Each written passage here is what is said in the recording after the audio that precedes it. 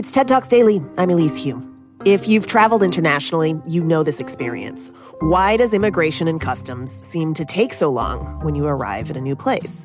How is the process not simpler? Entrepreneur Karoli Hindriks has an idea to solve this. In her talk from the TED Monterey stage in 2021, she lays out her vision for a universal digital passport to take us beyond borders. Support comes from Klaviyo. Getting an online business off the ground isn't easy. So if you find yourself working late, tackling a long to-do list, just remember, great email doesn't have to be complicated. That's what Klaviyo is for. It's the email platform built to help e-commerce brands earn more money by creating genuine customer relationships. Set up a free Klaviyo account and start sending beautiful branded messages in minutes, thanks to drag and drop design templates and built-in guidance. Get started with a free account at klaviyo.com/TED Talks. That's KLAVIYO.com/TED Talks. I grew up in Estonia under Soviet occupation, in a country locked up behind the thick wall of the Iron Curtain. Back then, where everything, including bread, socks, and underwear, was a luxury, I did not dream about the open world. Because you see, some walls are so thick and borders so closed that even dreams and ideas can't travel.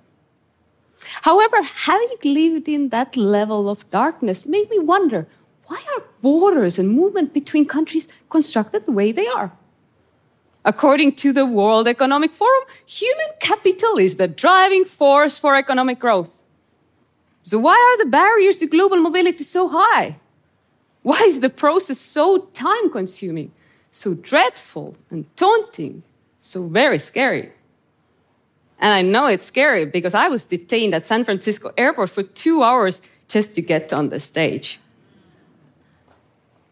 It was the idea that the cross-border movement of people shouldn't be so difficult that sparked my inspiration for a future of frictionless, borderless mobility for all, regardless where they are born. We are building a universal digital identity for cross-border movement, one where people own their data and can seamlessly relocate anywhere they want with minimal friction. One which would eventually allow individuals from highly skilled professionals to refugees seeking safety to start, track, and get approval for their immigration process without having to print out a single piece of paper. And we are not alone. Companies and countries around the world have started to leverage technology in order to ease the complexity of immigration. By doing so, we are expanding opportunities across borders, and through that, helping to build a richer world. In 2017, The Economist magazine stated there's one seemingly simple policy that would make the world twice as rich as it is: open borders. Economist Michael Clemens from the Center of Global Development seems to agree, as he claims that barriers to immigration place one of the fattest of all wedges between humankind's current welfare and potential welfare. But you know what? The problem starts from what we call a passport, which was first introduced as a globally required travel document during World War I, slightly after Henry Ford introduced the first affordable automobiles. Today, our cars have come a long way. We have come from Model Ts to Teslas. But our passports look and work pretty much the same way as a century ago. Besides the lack of technology, there was also a flaw in the way the passport system was built.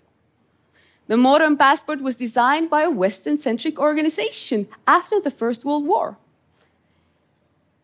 It became an object of freedom for the advantaged, mostly Western countries, but a burden for others.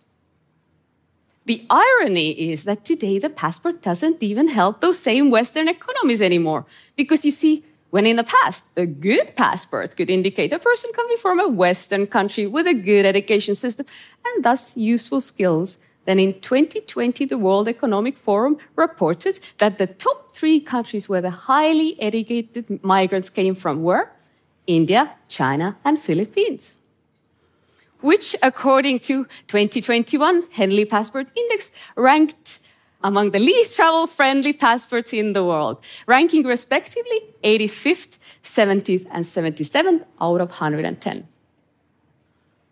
So let's take a look at a recent relocation experience by a highly skilled specialist called Ibtihal. Ibtihal is a divorced single mother with full custody rights for her kids, 6-year-old boy Kenan and an 8-year-old girl Tamara. All of them are Yemeni citizens, which according to Henley Passport Index 2021 ranks 106 out of 110. Again, one of the least travel-friendly passports in the world. The Malaysian tech company that employed Ibtihal wanted to transfer her and her family to their European office. The immigration authorities let her know that her visa would get approved, but her underage kids would not get their visas right away.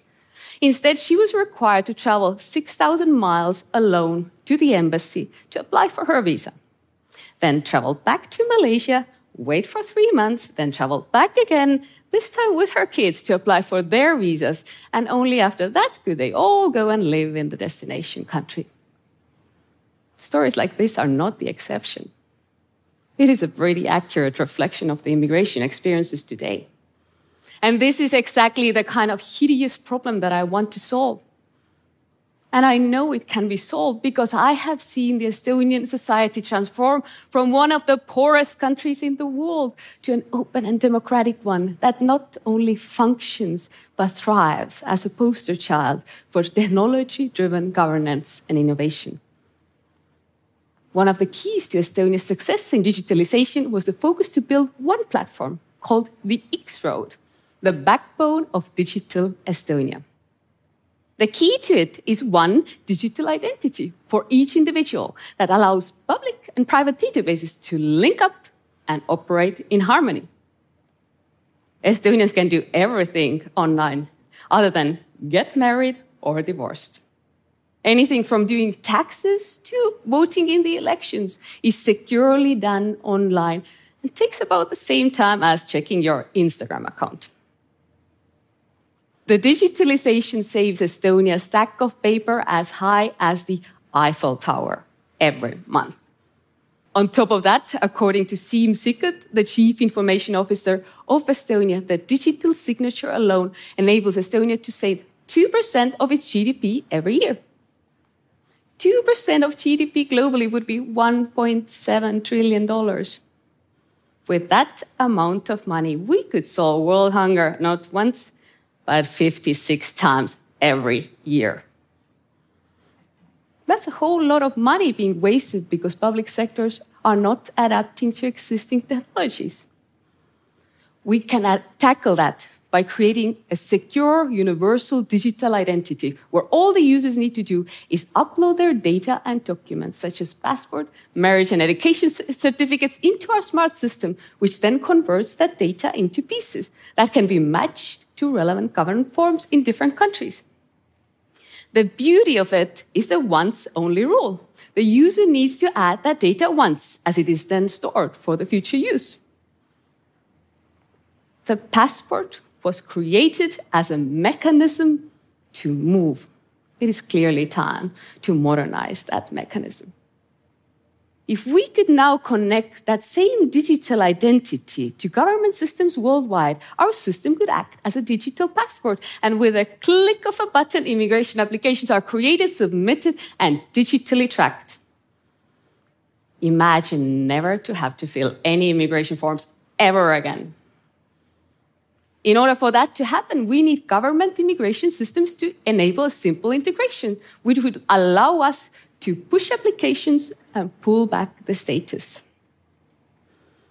Today, our system is able to do all that beautiful automation, but to get that digital information to government systems worldwide, a ton of paper needs to be printed out, and a human at an immigration office needs to type everything in again.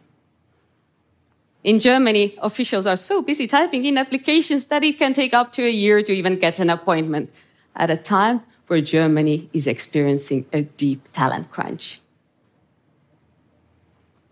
That is not just an inefficient system, not a harmless bit of bureaucracy. It is actively working against itself. Last year, through a small digitalization with Berlin immigration authorities, my team managed to shorten a process that was 90 days into 2 days. Think about what a person can do in 88 days. Your passport describes you as a resident of your country. We say you're a citizen of the world. A universal digital passport, one that would go beyond borders, will take us towards a world where crossing borders is not about waste of time or waste of resources. Think about these 88 days and how much actual life can fit into it. Thank you.